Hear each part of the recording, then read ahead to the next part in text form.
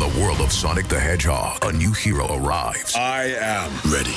Is there anyone stronger? No. Ha! Tougher? No. Funnier? I do not make jokes. I make warriors. Knuckles, now streaming only on Paramount Plus. Yes! Welcome to another podcast from InsideCarolina.com, the independent voice of UNC Sports. Brought to you by JohnnyT-shirt.com, the go-to provider for all your Tar Heel gear.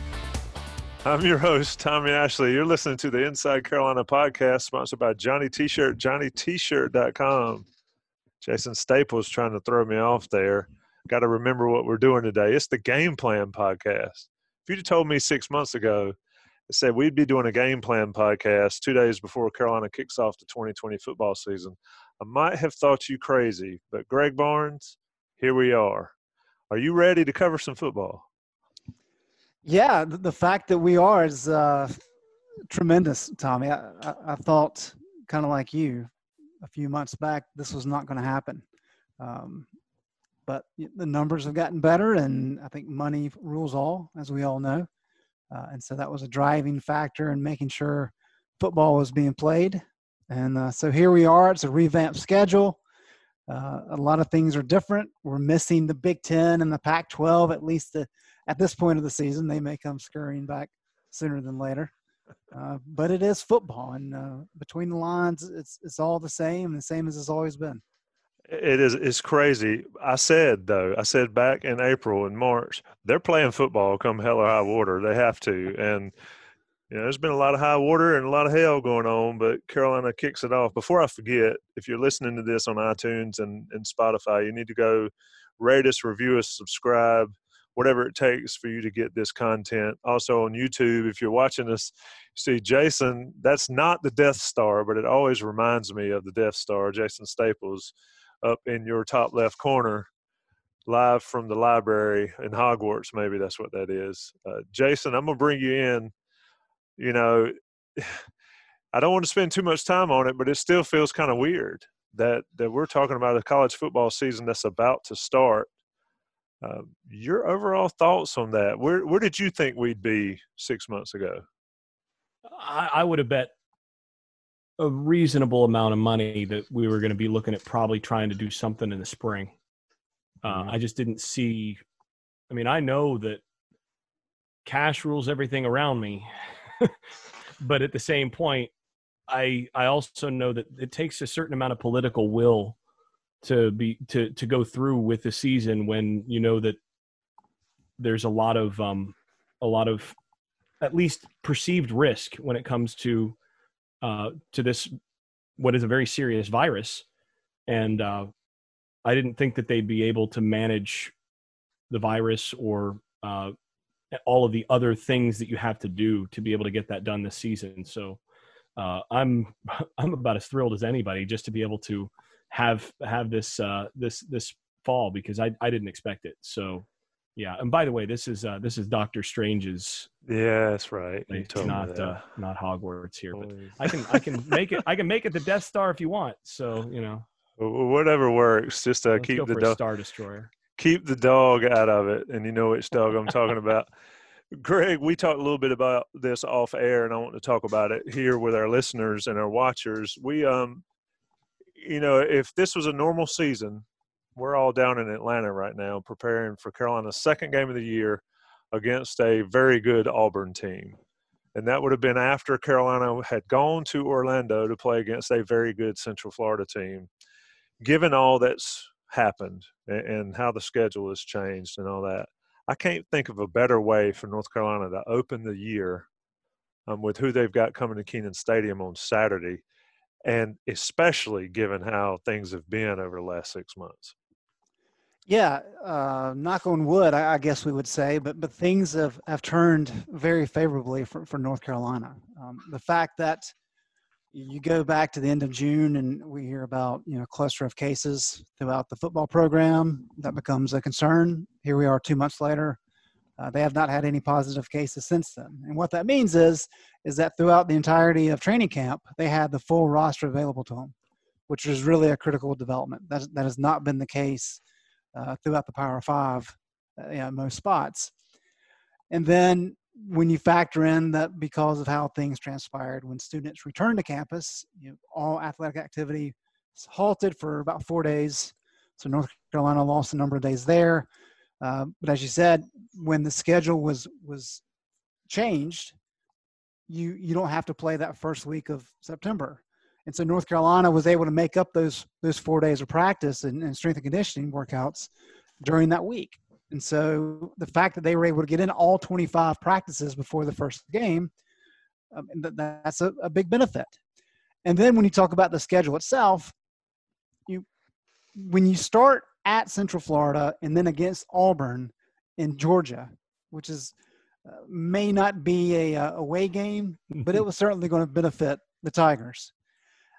Those are 2 top 25 programs, and that's going to be a very tough start for North Carolina, for any team, but especially for North Carolina. Now you have this shakeup with the schedule, and all of a sudden you've got Syracuse, who was not very good last year. They've had some issues in the offseason. There's not a lot of expectation they're going to be much better this year. And then fast forward a week, and you have Charlotte as your new non-conference team, and then a bye week. So while you did miss spring practice and you did miss a portion of your off-season workouts back in spring and May and early June, you have a little bit of a extra time period here where you can kind of see which guys do you have that can play, and which of the young guys can contribute before you get into the meat of the season in October. And so everything's just kind of set up very nice for North Carolina. If they can take advantage of these first 2 opportunities to get big leads, to be able to get a lot of guys snaps, I think we'll be talking about this as a very favorable development for UNC deep into the season and even after the season. Jason, is it possible for Carolina to get back on the track they would have been on, given how this is all ultimately shaken out? Meaning without spring, without normal summer, without all that, but given how it's actually worked out, I mean, is this team going to be as close as it possibly could have been to whatever expectations they were coming into 2020? If anything, I think this team, and for a lot of the reasons that Greg just said, I think this team's in a better position than it would have been. Because everything has to be taken comparatively when you're in a competitive sport. So, yeah, it hurts in terms of your ability to execute, and certain things are going to be rougher when you don't have a spring, when you don't have everything in the summer and all of that. But everybody else is dealing with the same stuff. So that is that's a real issue that you're not having to have a comparative disadvantage. You have to think about that when you then change out the schedule, and it's a much more advantageous schedule, and you're not losing a comparative advantage. I mean, everybody else has the same problems practice-wise as North Carolina. All of a sudden, I think you're in better shape. And especially with a second-year staff, it's your second year in an offense, and a couple of the teams that they're playing are first year in an offense or first-year head coach. In a second year in a system that on the offensive side, Longo's system is not the most complicated in the world. I mean, he only runs a fairly limited number of concepts and really wants his guys to get good at those concepts. When the guys were doing some stuff in the summer, when there was some of those opportunities, and when they're doing it in camp, it's a little bit of an advantage in that respect that they're not running, the Jimbo Fisher offense where you've got so much to learn and to rep. You're on a more limited front, and it fits together nicely. And I think overall this is a bit of an advantage for Carolina relative to what it would have been. I think they'll probably finish higher in the ACC and higher nationally as a result of this schedule than they would have against the last schedule, most likely. Greg, to develop the chemistry, and we talk about this all the time, let's start on maybe the offensive line. Is chemistry going to be an issue, or has Phil Longo and Stacey Searles and Mack Brown, have they managed this going into this Syracuse game to where that may not be as big an issue as it could have been? Yeah, I think the fact, because you did lose spring practice and you did lose some early summer workouts, you did miss out on some of that opportunity to build chemistry. But everybody did, right? And I think that's one of the reasons, Mac talks about a lot of these early games are going to be ugly, because look at Navy, for example. They weren't exactly sure how to hold training camp, so they really limited contact. And then they looked horrible against BYU. And I'm sure Navy will look a lot better as the season goes along. But that decision that Ken had was not a good one in terms of with regard to how his team actually played. North Carolina has maintained their focus on hitting, and so that helps. But I think the fact that North Carolina has so many key pieces on the offensive line back, that allows that chemistry to be rebuilt and continue on from last year. So that is a benefit. I think the bigger issue is they really wanted the spring season to develop some depth. And that's one of the reasons Matt keeps talking about, hey, we've really only got 6 guys that we're really comfortable with. And you're starting 5, and Ed Montelis coming off the bench at left guard. And then they like Jonathan Adorno, but of course he's a young guy. He didn't get a spring practice in. True freshman who got training camp in, and that's really it. And so they're going to bring him along as quickly as they can for him to possibly be that 7th guy until Ty Murray gets healthy and can compete there at center. But I think they've navigated the chemistry issue as best they could, especially with having so many veterans back. But I think it really will show up, with the 2s and the 3s. And again, the hope is that if you can build decent leads against Syracuse and Charlotte, you can mitigate some of those concerns. Jason, as a guy that played, how much depth can you build in games versus in the off season? Is that a comparable?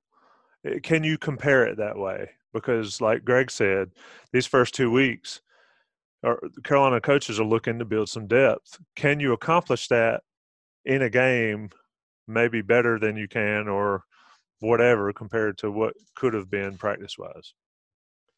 I'm going to answer – nice 2-part answer here. Number one, it depends on how many teams you blow out and how quickly you're up by 40. So if you're sitting 42-0 in the third quarter, you can start to develop some depth. you can start to get real depth there because you're running guys out there, and even before you get to 42-0, you're starting to shuffle some other guys in even before that, just because you can, because you're better than the other team. So that helps. But even then, it's not you can't develop depth as much during games as you can, say, during spring. Spring is really where a lot of that happens in the first couple weeks of fall camp, because it's just a matter of reps. It's the number of reps you can have. And you think about it, when you're playing a game, you get half the number of reps that you get in a scrimmage in terms of your team, because only one unit is out there at a time. When you're in a scrimmage, you have both the offense and the defense are out there. They're both getting reps. In a game, your offense or your defense is out there. And so let's say you do get a full quarter to try to develop depth and you're getting guys out there. You're still only getting 25 snaps for that group. That's not a ton. So yeah, maybe you can get 25, 30 snaps for your young guys in a blowout, but you compare that to, let's say, 3 full spring scrimmages where you can get those young guys 50 or 60 reps in live action, full contact live action, where you can actually get them some experience playing in your system in full contact situations, to where they're actually having to do their assignments and everything in a kind of quasi game context. That's the value of those scrimmages in the spring. And then you have 1 or 2 of them before you get to real later preparation in the fall. That's when you're doing the bulk of your depth development, is when you're doing that stuff. And then that, not to mention all of the extra reps that are taken every day in individual segments and in team drills and all of that on non-scrimmage days, you're still having scrimmage periods where those guys are getting 10 or 15 reps. And that's, the equivalent of maybe half a quarter in a game. That said, you still need game experience before you're really ready, because, it is a little different with live bullets flying instead of practice rounds. So you need a little bit of both, but there's no substitute for what you get in the spring and in the early fall in terms of managing depth and being able to build guys into a place where they're more dependable. Greg, in that same vein, the chemistry vein, the depth vein, Sam Howell's obviously the guy, no question. But one thing that I heard, and correct me if I'm wrong, is that Reuter and Jacoby Criswell maybe aren't as far along as they would have liked. Maybe to no fault of their own, given the situation, but we've talked about how Sam Howell will be utilized more. Sam Howell's legs may get some more time, but that depth behind him, everybody speaks to that, but I'm not sure that it's really proven yet. Is that a fair assumption? Yeah, for sure. And Jace Reuter, we've talked about him a lot over the years, but he's only played a handful of snaps due to injury those last 2 years. And so his skill set is there. He's an athletic guy, can run. He's improved his passing in recent years. So they think he's a guy they can count on. But again, even though he's been around, he hasn't really played. And Criswell, of course, is a true freshman. So not having, to kind of to Jason's point, to not having spring practice and all those multitudes of reps, and beyond that, you're going out after practice and throwing the ball with your wide receivers. That's the key component of it. And so they were really playing catch up. And I think that's kind of what Mac is speaking toward. Now, last year, one of the reasons they didn't feel comfortable running Howell, as you mentioned there, is because Vincent Amendola was the backup as a walk-on after Reuter got hurt and Cade Fortin left. So in order to correct that, it's not just enough to have bodies there. You have to get them ready. And so they're going to continue to give those guys a ton of reps in practice.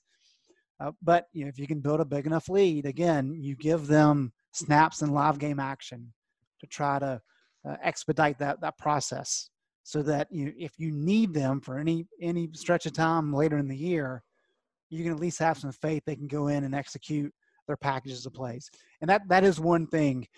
It's difficult enough. While Longo's system clearly is simplistic, I don't know if that's the right word. That's probably a fair word to use. In terms of learning it, they really have stress given both Reuter and Criswell small packages to make sure that, hey, you guys, you're going to get in there. These are the small things we want you to do. This is what we want you to show us. Hey, I've got these down. And so there are going to be a small subset of plays, but that's how they're going to test them. That's how they're going to gauge how far along they've come. Once they can check those boxes, then everything kind of opens up for them. Let me take a second right fast before we get too deep into the podcast to talk about Johnny T-Shirt and JohnnyT-Shirt.com. Great sponsors of Inside Carolina podcast and of Inside Carolina, great friends of Inside Carolina, and great friends of you if you need Carolina gear, football gear. Football season's here. I still can't believe we're talking about a game plan podcast as the season starts in about 48 hours from when we're recording this. Johnny T-Shirt's your friend. Johnny T-Shirt needs you to support them as well. Get 10% off your order as an Inside Carolina Premium subscriber. Go to Franklin Street and see them if you happen to be in town, or order it. It comes to your door. I'm going to take another short break, pay the national bills. We'll be right back. We're back. Game Plan Podcast. I'm Tommy Ashley, Jason Staples, and Greg Barnes. Hadn't really talked a lot about the game plan yet, but now we will. And this has always been the portion that's most fun to me, because when I look back over these podcasts over the years, some days we got it, we nailed it. Other days we might as well have been talking about entirely different opponents and teams and all that. Jason, entirely different sport in some cases. Yeah. In some cases, for sure. I mean, our predictions that we'll have at the end of the show have been wonderfully awful at times. But Barnes, I know, we'll come to you later and you'll give us the perfect one. Jason, let me come to you about this game plan. We've talked about the issues. We've talked about the chemistry issues. How does Carolina approach this game with Syracuse? How do you see the Tar Heels coming out early, especially on offense, given everything that's going on. We'll talk about Syracuse and their issues in just a second, but from Carolina's side, what's the approach from Phil Longo and Mack Brown? What I would do is I would want to come out and hang my hat on my running game. I look at what they've got up front on the offensive line and the pair of running backs that they have coming in, and then what Syracuse has coming back in terms of their overall defense. And they're undersized. They don't have a ton of up front. They're okay. They've got one pretty good defensive tackle, but looking at the matchups, I feel like I can run the football on this team. And if you're going to be entering into a sloppy game, and what is most likely going to be a sloppy game and a sloppy season, if you can come out and establish your will in the line of scrimmage, go ahead and do that, and then let that set the tone, and then get a few play action passes and some things off of that, and work from there. But I'm handing the ball off to Javonte Williams, to Michael Carter, and seeing if Syracuse can stop the run at all. Because I suspect coming into this game that Syracuse run defense is still going to be struggling a little bit. And if they can't stop the run, then all of a sudden your whole offense is open, and that makes things so much easier. So that's what I'd be doing. And I know Longo loves to throw the ball, but that's how I'd come into the game is, let's see if I can run it down their throats for a quarter and a half and then open some things up after that. Greg, we can talk about Syracuse's issues on offense. Speak to what you've learned about Syracuse's defense, and also, do you agree with Jason's approach for Carolina and Longo? Yeah, I totally agree with Jason. Just because everybody's going to be primed and ready for Sam Howell, right? This is his Heisman Trophy candidacy beginning, right? So he's going to get all the attention, which he deserves. But when you look at a Syracuse team, and Jason has spoken to this before in prior podcasts, but really kind of worst case scenario for a lot of these new coaches is having to install schemes, in the spring, and then of course you don't have the spring, and so you're having to rush new schemes in during training camp, and that's very difficult. And that's what Syracuse is having to do defensively. Tony White came over from San Diego State, and he's installed that San Diego State 3-3-5. That Rocky Long has played forever because he's at New Mexico now. But it's a different look from what Syracuse has run before. And one of the reasons they've kind of installed it is they've struggled so much to get the talent in place that they need. And so they said, you know what, we're going to switch things up. We're going to try to be a little bit more creative in how we get pressure. And that's kind of what the 3-3-5 is designed to do. It's more, up front, it's going to look like a 3-4 scheme, but they use that rover position basically as a middleman to kind of judge, if he needs to come up and run support or kind of drop back. Jason can probably speak to that a little bit more, but that's kind of what they're looking at. And so when you've got a 3-3 front, or what will be probably a 3-4, you kind of take advantage of that and say, okay, what are they going to do? We know they're going to send pressure because that's the whole concept behind the 3-3-5. It's not different in idea than what Jay Bateman wants to do. He wants to create confusion. They do a lot of stunting up front, and they want to be able to find some gaps. And I'm sure they're looking at North Carolina's issues from last year. I mean, UNC gave up 37 sacks. And we know some of the reasons behind that was Sam not being able to run because of QB depth. But that was still an issue. That was one of the things that kind of hindered this offense at times. And so how do you counter that? Well, you counter that by leaning on your run game early and kind of getting an idea of, all right, what are they wanting to do schematically that maybe we didn't plan for? And if you can lean on your rushing attack early, while still taking some shots, of course, you kind of get an idea and you say, okay, well, we think we can exploit them here, or we can exploit them on a vertical down the left because they will run a lot of quarter coverage. That's kind of what they do with their safeties and quarterbacks. So a lot of those things will kind of come in as a chess match more so than in your typical year, because Phil Longo, when he's looking at what Tony White wants to do, he's looking at what happened at San Diego State, and he's looking at that bowl game against Florida State. because that was when Tony White kind of took over as DC in Arizona State. But he's really looking back at what Rocky Long did, because that's where Tony White got his feet wet. And when you're basing ideas and schemes off of not the last team, but maybe a previous team that a coach was coaching, things get kind of dicey. And so I think you take it very conservative early, and then you pick your spots to attack. Jason, I heard Greg throw out that word quarters. And when I think of quarters, I think the ball's going deep. I think Sam Howell does get a few opportunities, maybe more than a few, to air it out at some point. Do we expect to see that, or will we be talking after this game how maybe vanilla, for the common word that Longo approached it? I think it's going to be pretty vanilla, frankly. Now, that doesn't mean that there won't be some deep shots, because, you look at what the default plays are for Longo, and you're going to have 4 verts is going to be right up at the top of the list. You run 4 guys straight down the field is going to be right up at the top of the list of his bread and butter as a passing coach. So you're going to see some deep shots. And when teams are going to play quarters, you're going to try to pick on those safeties and try to hit those post routes and all that. So that doesn't change. The thing is, they actually have a set of deep safeties that all 3 of the safeties that they're going to play are pretty good. So those aren't the guys. If you're choosing who to pick on just by personnel on their defense, their safeties are their strength. Now, I think Carolina's receivers are still better than Syracuse's safeties, but that does give you a little indication of, well, maybe show a little respect there. And again, that gives you all the reason to use your size. Carolina's offensive line is huge, and, lean on them a little bit and see how they handle that. Now, the interesting side of this is, Greg brought up some similarities to Bateman's defense, and there's definitely some of that for sure.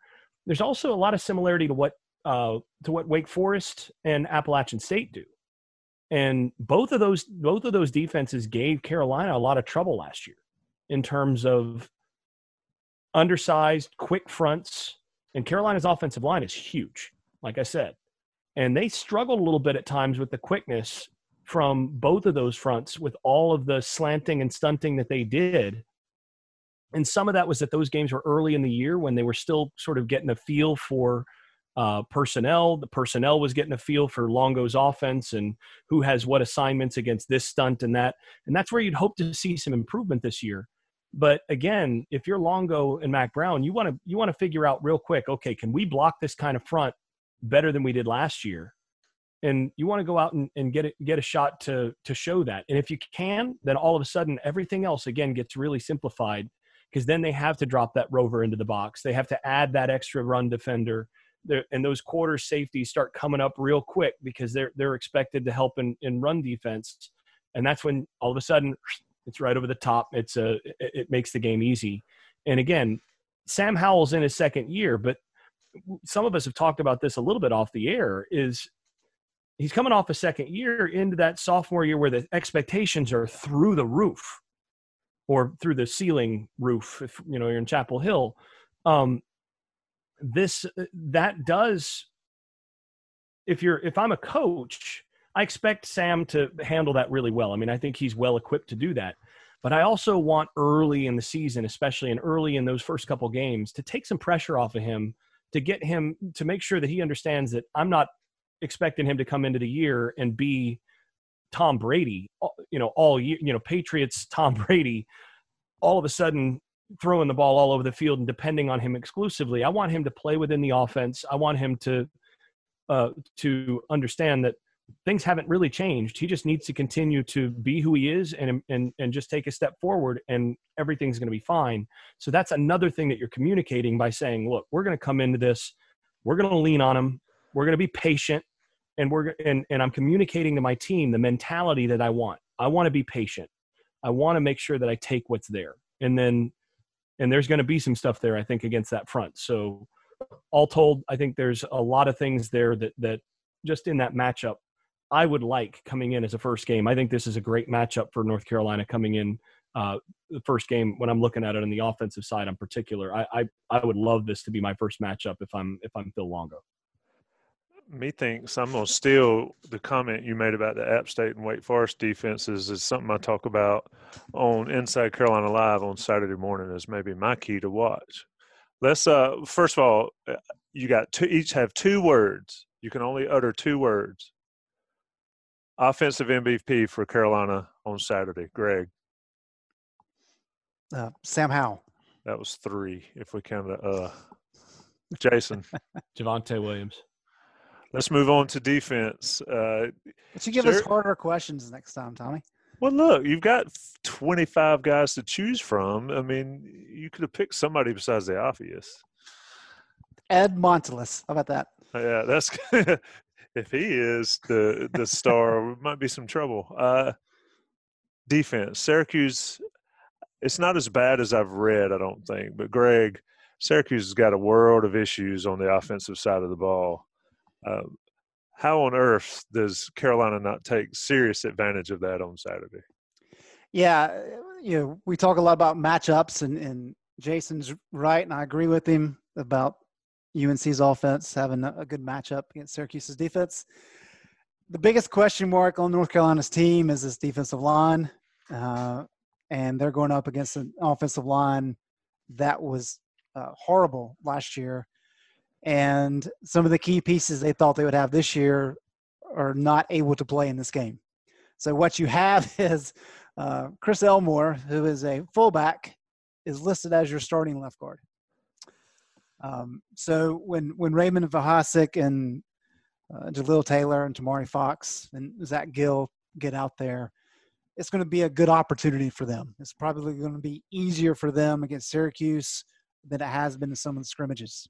And that's what you want. You want to give those guys some opportunities to have success. But Dakota Davis at guard, I think he was penciled in at left guard. He was the guy that probably was Syracuse's best offensive lineman. He's banged up with injury. He'll be back at some point this year, but not for this game. And then Chris Bleich, I believe is how you say his name, started last year at Florida and transferred in the offseason, has not gained or been granted eligibility by the NCAA. So it looks like at least he's going to miss this game and may not be able to play this season. So those are 2 key pieces there. If you have both of those guys who they love, maybe we're having a little bit different conversation. But as it is, they do have some returning starters along the offensive line. But again, that group was just really bad last year. And Danny DeVito at quarterback. When he has time, he's pretty good. I was looking at this earlier, Tommy. I think this is pretty interesting. Last year, when DeVito was kept clean with no pressure, he completed 72% of his passes for 2,000 yards, 18 touchdowns, and 2 interceptions. You will take that all day, any day. Unfortunately, the majority of the time he was under pressure, and that's where the 50 sacks come into play. That's just way too many. And talking with the Syracuse beat writer, he recalled several times where Dino went to a max protect with 7 guys, a running back and a tight end staying home to protect, and him still getting sacked. And so I think this is an opportunity. One concern that North Carolina has had, and I think it's a legitimate concern, is that they don't have the pass rushing ability that they would like. Mac has kind of harped on the fact you have to be able to create pressure with 4 guys up front consistently. That is not what they've seen in camp, and that's one of the reasons I think you're going to see not only Tamon Fox kind of be a key guy. I mean, he was going to be regardless, but they're really going to have to utilize Trey Morrison and Chaz Surratt, creating pressure on their own, sending them from different directions. And I think that's the key. If you can collapse that pocket, DeVito's not a poor athlete. I mean, he can run, but you don't want him having to scramble around in that offense that they use. And so if you can get him out of the pocket, moving around, that changes the dynamic of this game quite a bit. And with North Carolina's secondary playing the way that they apparently have been in training camp, that sets up the opportunity for not only sacks but also interceptions down the field. I'm not going to mispronounce the kid's name or Danny. It's Danny. his twin Tommy is the actual quarterback. And if people are listening, going, "What the hell's wrong with Greg Barnes?"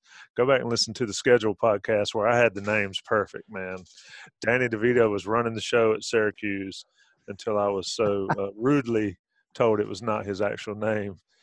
Jason, that is one thing, and I'm trying my best not to say Danny, but DeVito, if my memory serves, and it's getting bad, he torched Carolina up in the Carrier Dome a couple 3 years ago, and he's not the same guy.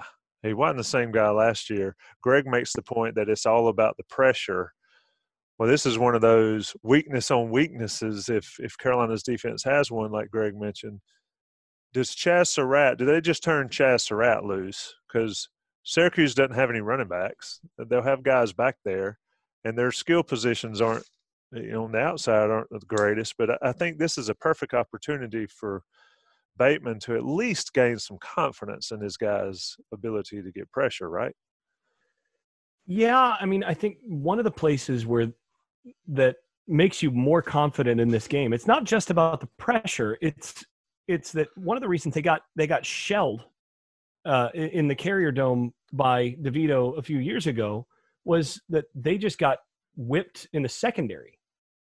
So you had basically Syracuse's receivers won a bunch of matchups. I mean, DeVito's completion percentage in that game was only 57.9, not great, but he threw 50-yarder and the overall yards per pass. He was over 10 yards or just under 10 yards an attempt in that game. So, there was a lot of damage being done down the field against that Carolina defense, which, the 2018 Carolina defense wasn't great. And some of it is pressure. Some of it is that their offensive line was terrible last year, and it's probably not going to be very good this year. But one of the things that just makes this a lot easier for Bateman and his defense is that they feel like their secondary actually can cover this year. And I can tell you last year, by the time they got to about week 3, week 4, that defensive staff didn't feel like their secondary could cover. So, I mean, they were calling very conservatively last year just because they knew, look, if we go split field coverage on this, if we go cover 4 or we go cover 3, or we go cover 4 or cover 2 here, we're going to get shelled. We can't cover those guys.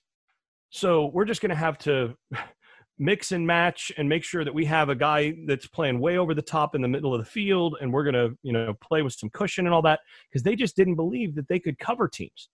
This year, they feel like they can stick 4 corners out on the field that can all cover, and they can stick a nickel out on the field with 2 of those corners and be in a nickel defense and cover 3 guys comfortably and still have some help from the safety position and roll the safety down, and they can man cover. They can do a lot of different things. The flexibility is there to avoid the problems that they had a couple of years ago. So what that allows you to do is then, like you said, well, stick Surratt at one of the edges and let him go, or turn him loose on some blitzes and do a lot more to generate pressure. And you already know that they're going to struggle up front. So now you add to that, knowing that they probably aren't going to whip you outside. And it's a really good situation if you're coming into this as a defensive coordinator, knowing that personnel wise, the matchup looks good for you. Now you still want to make sure that you're not just being stupid and just, calling sellout blitzes the whole way, but you feel like your guys across the board can match up with their guys, and that allows you to do some things in the pass rush game that you couldn't otherwise. Can I give you the 2-word question, Greg? Is that one too easy? I think it's appropriate on the defensive side of the ball. Yeah. 2 words, defensive MVP. Trey Morrison. Jason. Chaz Surratt. Interesting. Morrison with a couple picks, you thinking, Greg? Couple picks, couple sacks. What I'm excited about is Bateman said his goal is on one series to play Morrison at corner, nickel, and safety.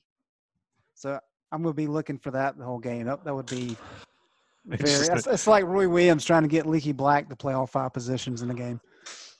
Nice. He ought to go ahead and get that knocked out, because I know you'll be checking for it. All right. We've covered both sides of the ball. We've talked a lot about these guys, and now we're going to do what we always do, and we're going to be better at it this year. We're going to do predictions. And I'm going to start with Greg because I found out last year, folks, if you're listening, new listeners to this, Greg Barnes would go one. It's like the old Price is Right type thing. If I said 24-17, he'd be like 25-18 or something. Greg, you're first, so we can do that to you. Carolina-Syracuse noon on the ACC network in a empty Kenan Stadium. Now, just correct me if my memory is wrong, Tommy. I believe Jason and I both picked Carolina to finish 6-6 during the 2019 regular season. Oh, right? Do you have proof? Do we need to go listen to that show? I'm sure we have the podcast saved somewhere. Jason, is that right? If I remember right, that's correct. Wow, that's impressive. I don't remember that. I know I had the first 5 or 6 games on the money. Now, I think I got 10 of the games wrong. But in total, it worked out. You had the record right. Yeah, it was. I was in a similar boat where I picked the wrong games that they won in preseason, but I had a good sense of basically where they'd fit. And the thing is, in our defense here, Greg, how many games were decided by less than by touchdown or less last year? 9. Yeah, so you could have just flipped the coin on all those games, and we flipped the coin, and it just came up the wrong way. We knew it would be a coin flip. We just didn't know which one it would come up on which game. So I'm glad we don't get paid to predict. We get paid to cover. Greg, you're the best one at covering. Let's see what you got predicting. Straight. Well, I think North Carolina's offense is legit. Will be one of the best in the country. And while I do think North Carolina's back 7 should be much improved over last year, I do have some legitimate reservations about that defensive front. And so they're going to have to prove it to me before I put a lot of stock in how good that defensive front can be. So I think Syracuse will score some points, not near enough to keep up with North Carolina. I've got UNC winning this one 41-27. 41-27. You writing them down, Jason? I'm writing mine down right now. Okay, well, you're up. Greg's got 41-27. I think, did I see CFN or something had 34-30 Carolina? So that's not – I don't think it's going to be – I don't expect this to be a close game late in the fourth quarter. Yeah, if it's maybe that a close. backdoor score or something. Jason, what you got? I think this is going to be a runaway. I actually think Carolina is going to cover this game. I think the spread last time I saw it was 22.5. Yep. And honestly, I think looking at the matchups in this game, I actually like Carolina to cover that. I just think that this is one of those where not only are the teams mismatched, I think the matchups just happen to fall in Carolina's favor. So I'm going to go with them to cover this game, and I'm going to go with 45-17. I think they're going to give up a couple plays, and I think there will be some frustration at times as the defense works out some kinks up front. But ultimately, I just think they're going to run away with this game, and Syracuse's inability to stop either the run or the pass on the defense is going to be a factor that is ultimately going to be decisive in this game. Greg, are Syracuse's top 2 running backs, they hadn't shown up yet, have they, at the time of this recording? They are – well, they have shown up, and they've shown up to say that they're not going to play. They're preparing for the NFL draft, and I think they combined for 700 yards last year. So Carolina's defensive line, like Greg said, has some issues. That worries me. It worries me to see how they can hold up against good offenses with good running attacks. Syracuse doesn't have it. I'm going 52-9. Whoa.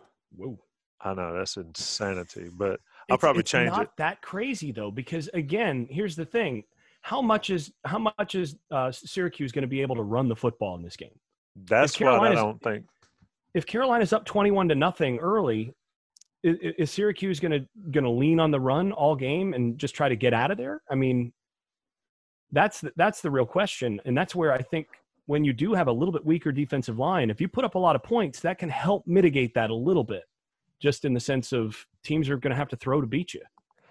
So I can go ahead and get on the record. I'm going to say Diami Brown is the offensive MVP because I think Longo loves to throw it. I think it should be Javonte or Carter, but I think they'll throw it more than they need to. On defense, I'm gonna say Storm Duck with a couple picks and then a sack, and then I just think Carolina does what they want. If Syracuse could run it, it would be concerning. I don't see it happening. I think it's a great time for a lot of guys to get some playing time. Greg, just so our readers our listeners know, how has the media's role changed in the COVID season as far as covering the ball games? Well, it's going to be quite different. Number one, you don't have to deal with any kind of traffic due to no fans being in attendance. So that is a positive. But we are being granted access to the press box. There's going to be social distancing up there. So we have a very small number of media members that can actually attend. And then there's not going to be any post-game interview access. We'll just sit and they'll pipe in the press conference into the press box. Really? So it'll be change. It'll be quite a change, and it'll be different and a challenge for sure. But it's 2020. It's been a hell of a year, and we all kind of have to adapt, and this will be no different. Interesting stuff. That'll definitely be different. I was surprised on the post game. I was wondering how they were going to do it. Of course, if you're listening to this and you're on our message boards, Inside Carolina Live on Saturdays, 3 hours before kick, Joey Powell and myself, Throwback podcast host and 40 Club host Joey Powell, going to be live in WCHL studios, bringing you the Inside Carolina Live pregame show. We got it all covered for the 2 hours up until Jones and the Tar Heel Sports Network take over. So come see us 9 a.m. to 11 a.m. Stream it, listen to it on your dial. Greg Barnes will be on it. Jason Staples will be on it. Same Inside Carolina crew you always get. Johnny T-shirt will be involved some way or another. You need to there might be some swag available, some free swag available if you're lucky. Greg and Jason, I'm still not totally convinced. I said the other day the ball needs to be in the air on the opening kickoff, but it looks like we're getting there. Thanks for joining me, boys. Thanks, Tommy. What a pleasure to actually be doing this again. Thanks, Tommy. Talking football. We'll see you guys soon. Thanks for listening to another podcast from InsideCarolina.com. Brought to you by JohnnyT-Shirt.com. Where to go for your next Tar Heel gear purchase.